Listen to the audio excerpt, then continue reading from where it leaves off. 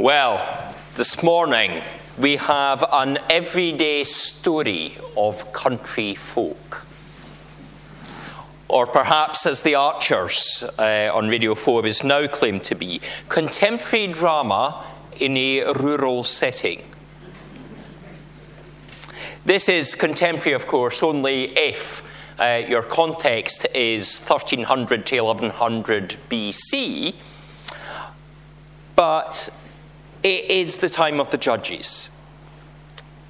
And that's a time of great turmoil for the children of Israel. They'd attempted to settle in the promised land. They'd come through the wilderness that we were thinking of on Thursday, through into a new place, a place where they could live. And now, there were still many tribes, still many false gods being worshipped, still much going on. And although we might associate the time of the Judges with characters like Gideon or Deborah, the people, on the whole, did not put their trust in God.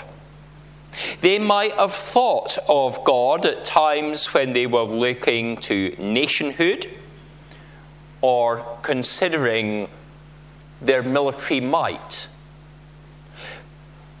But when it came to their normal daily life, they were not worshipful people, particularly when it came to agricultural things. With farming, they would look to Baal. And in turning to Baal, they thought of this fertility god. And it flew completely in the face of being a travelling people, a wilderness people, and how they had been provided for in their wilderness journey. God is the one who meets needs. Elimelech and Naomi are thought to have been a wealthy farming family. They were among the wealthiest people, and that's understood. The Ephraith is understood to put them into a different category within Bethlehem. And Bethlehem itself is a name that means house of bread. It is part of Judah that supplies food for everyone. We might think of that house of bread name like Garden of England, in Kent. That sense, a barn that provides everything to those. But there was a famine. There was a famine that drove Naomi and Elimelech away. Now, what caused this famine, we do not know. But we do pick out a number of factors about the relocation. First off, although it's not like moving house today, and I would guess at some stage in your life, probably everybody here has moved house. It might have been as a child, might have been when you got married, might have been older. You might have moved house many, many times. You might have moved house doing it yourself in the back of a van, loading everything up. You might have had a massive wagon. I know 2 years ago when we moved, it was a huge lorry. They had thought they might need two, but they squeezed it into one.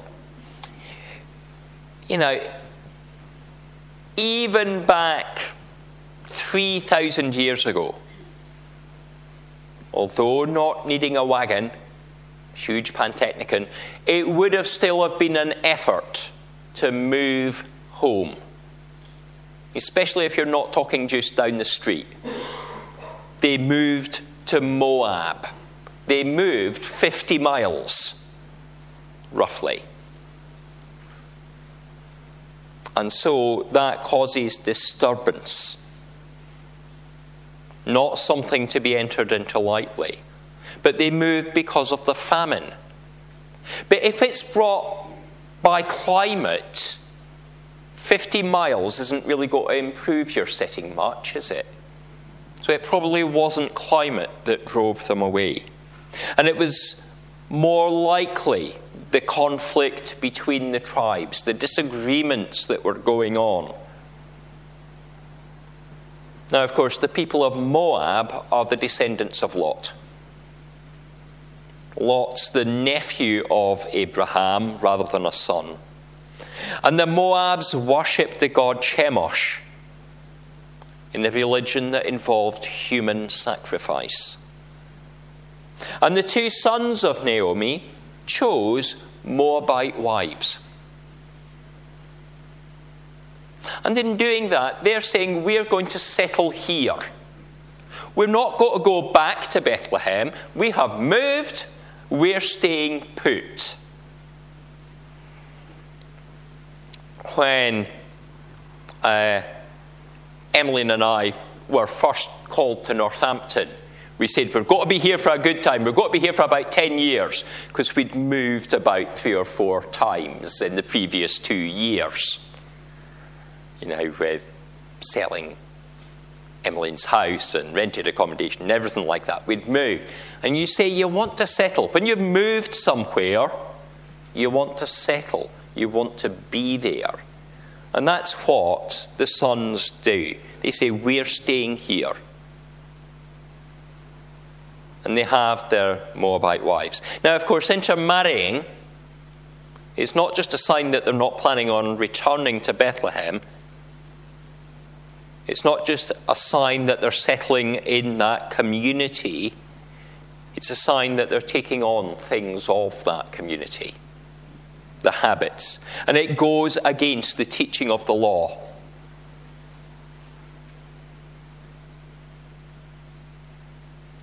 We also discover that the wider family hasn't moved. Naomi has a letter or some communication from the family that's still at Bethlehem. Not everybody left there. We hear later on, when they go back, that they meet family members. They settle with family members. There are people in Bethlehem that are doing quite well, thank you, that have become really profitable farmers. It's the time of the barley harvest, is the clue at the end of the reading. There's lots going on in Bethlehem. But Elimelech and Naomi took their family to Moab. They were seeking wealth, continued wealth, albeit in a pagan area. They sought fullness, but what they found was emptiness. Everything went wrong.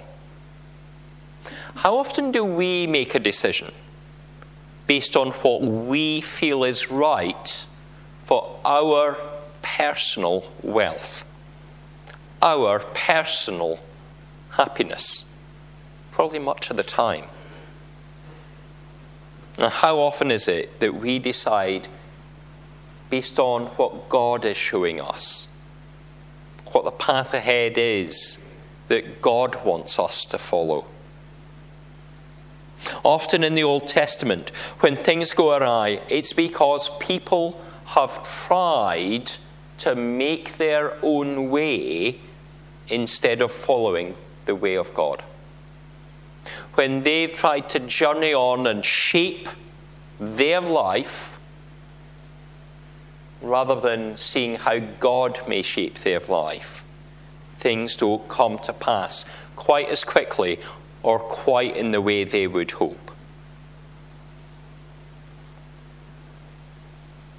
Naomi's husband and sons die in less than 10 years of settling in Moab. That must have caused her great turmoil, great pain. What hope is there for her? And so she wants to naturally return home. And as she considers going home, as she starts to set out, there's almost a sense that these daughters could do better where they are, or maybe even that they might be a burden. She will become an element of burden on a family when she gets back to Bethlehem. She doesn't have a husband. She doesn't have that support network up the way. She only has brothers and cousins of the family. So rather than saying, when we get there, there'll be 3 mouths to feed, she thinks of going herself. And again, this is a lack of searching for God's way and a lack of seeking God's provision. Instead of saying that God will provide, she considers that the Lord is against her. And after Orpah listens to Naomi and turns back to be with her parents, the mother-in-law says to Ruth, "Your sister-in-law's going back to her people and her gods. Go with her." Naomi thinks Ruth would be better off with a false god than the one true God. That shouldn't surprise us, because the world today is full of people who think they can make their own way in the world.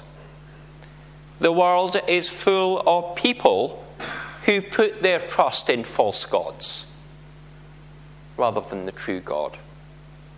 There may even be people in churches, maybe even in this church, that although coming to worship, actually put their trust in the comfort of the world.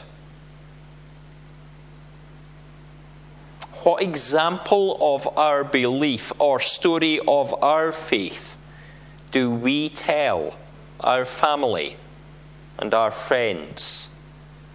What story do we tell ourselves about the words that we sing in our hymns,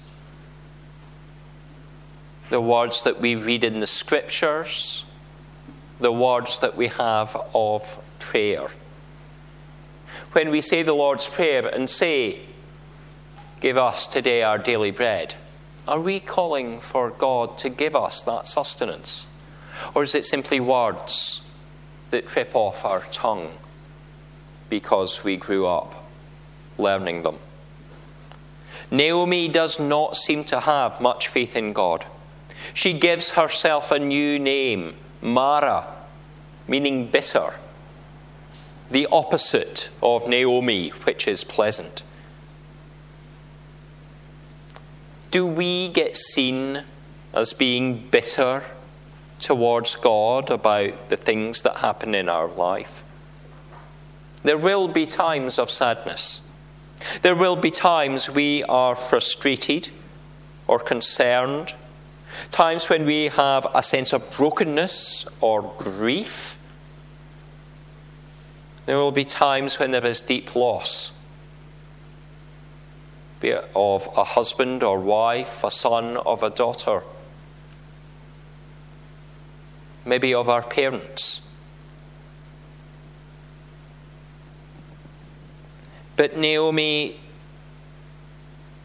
in that deep loss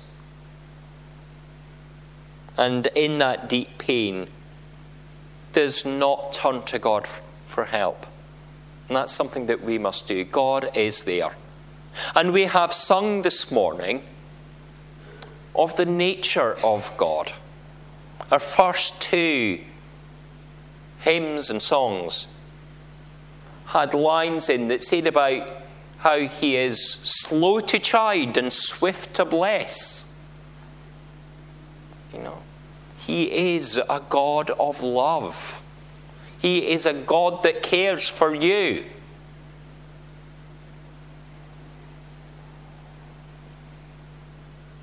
When we are lost emotionally, when we are struggling and wondering what the point to continue is,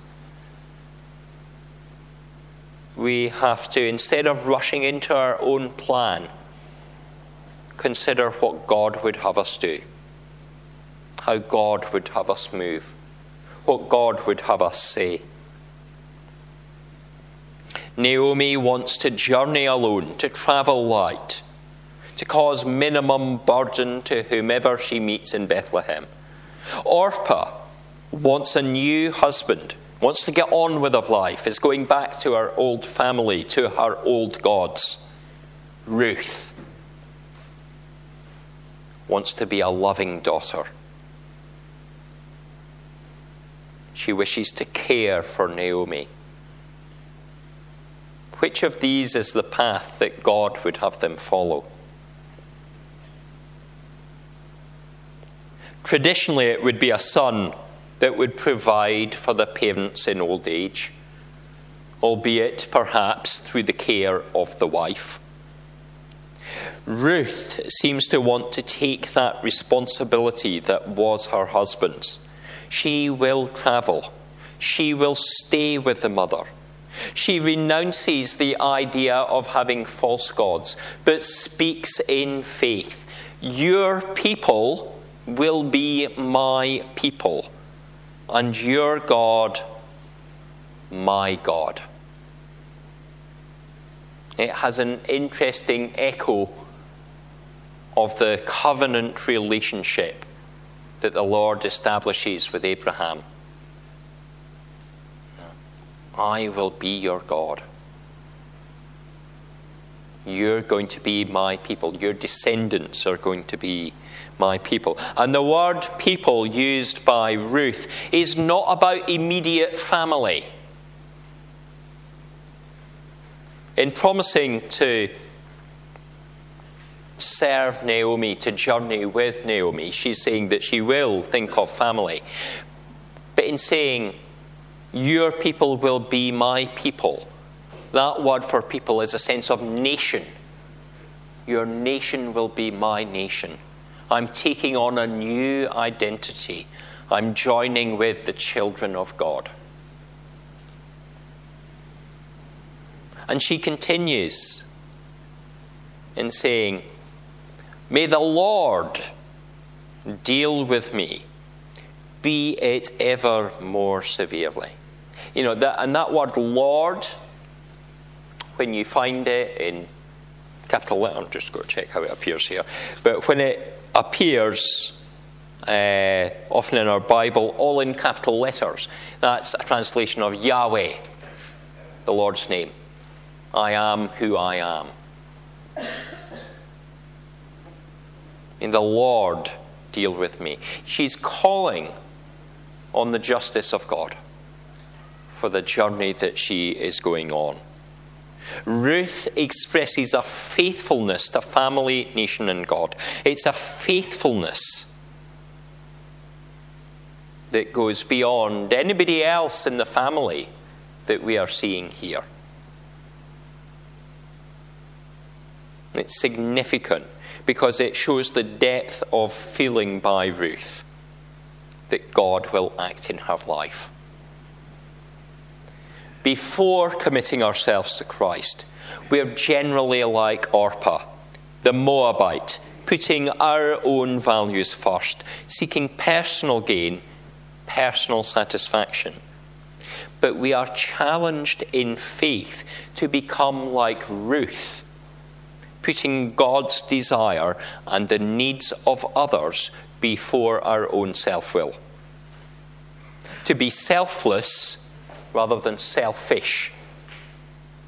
Sometimes we need to be more open to the person who we might have understood to be outside the norm.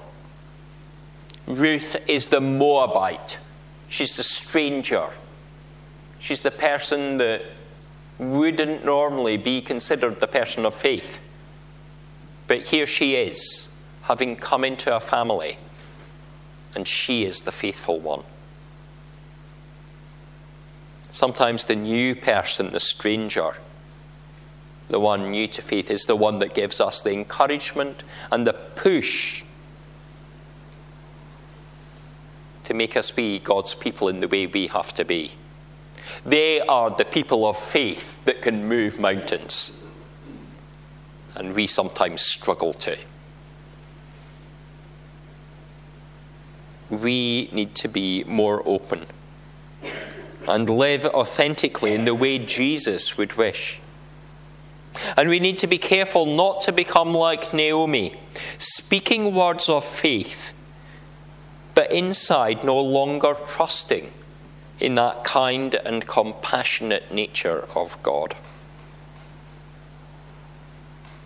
We don't fully see why this daughter-in-law is so faithful. Perhaps she'd seen something of faith in her husband or brother-in-law or father-in-law before they died. Maybe we can still see a glimmer of the old faith of Naomi that was there prior to the loss of spouse and sons, as she tried to bless Orpah and Ruth with words of prayer that may give hope. May the Lord show you kindness. Perhaps the Holy Spirit has been acting on her heart, opening it to see the error of the Moabite God and the truth of the Lord. Naomi still has a faith. I wouldn't want you to think that had deserted her.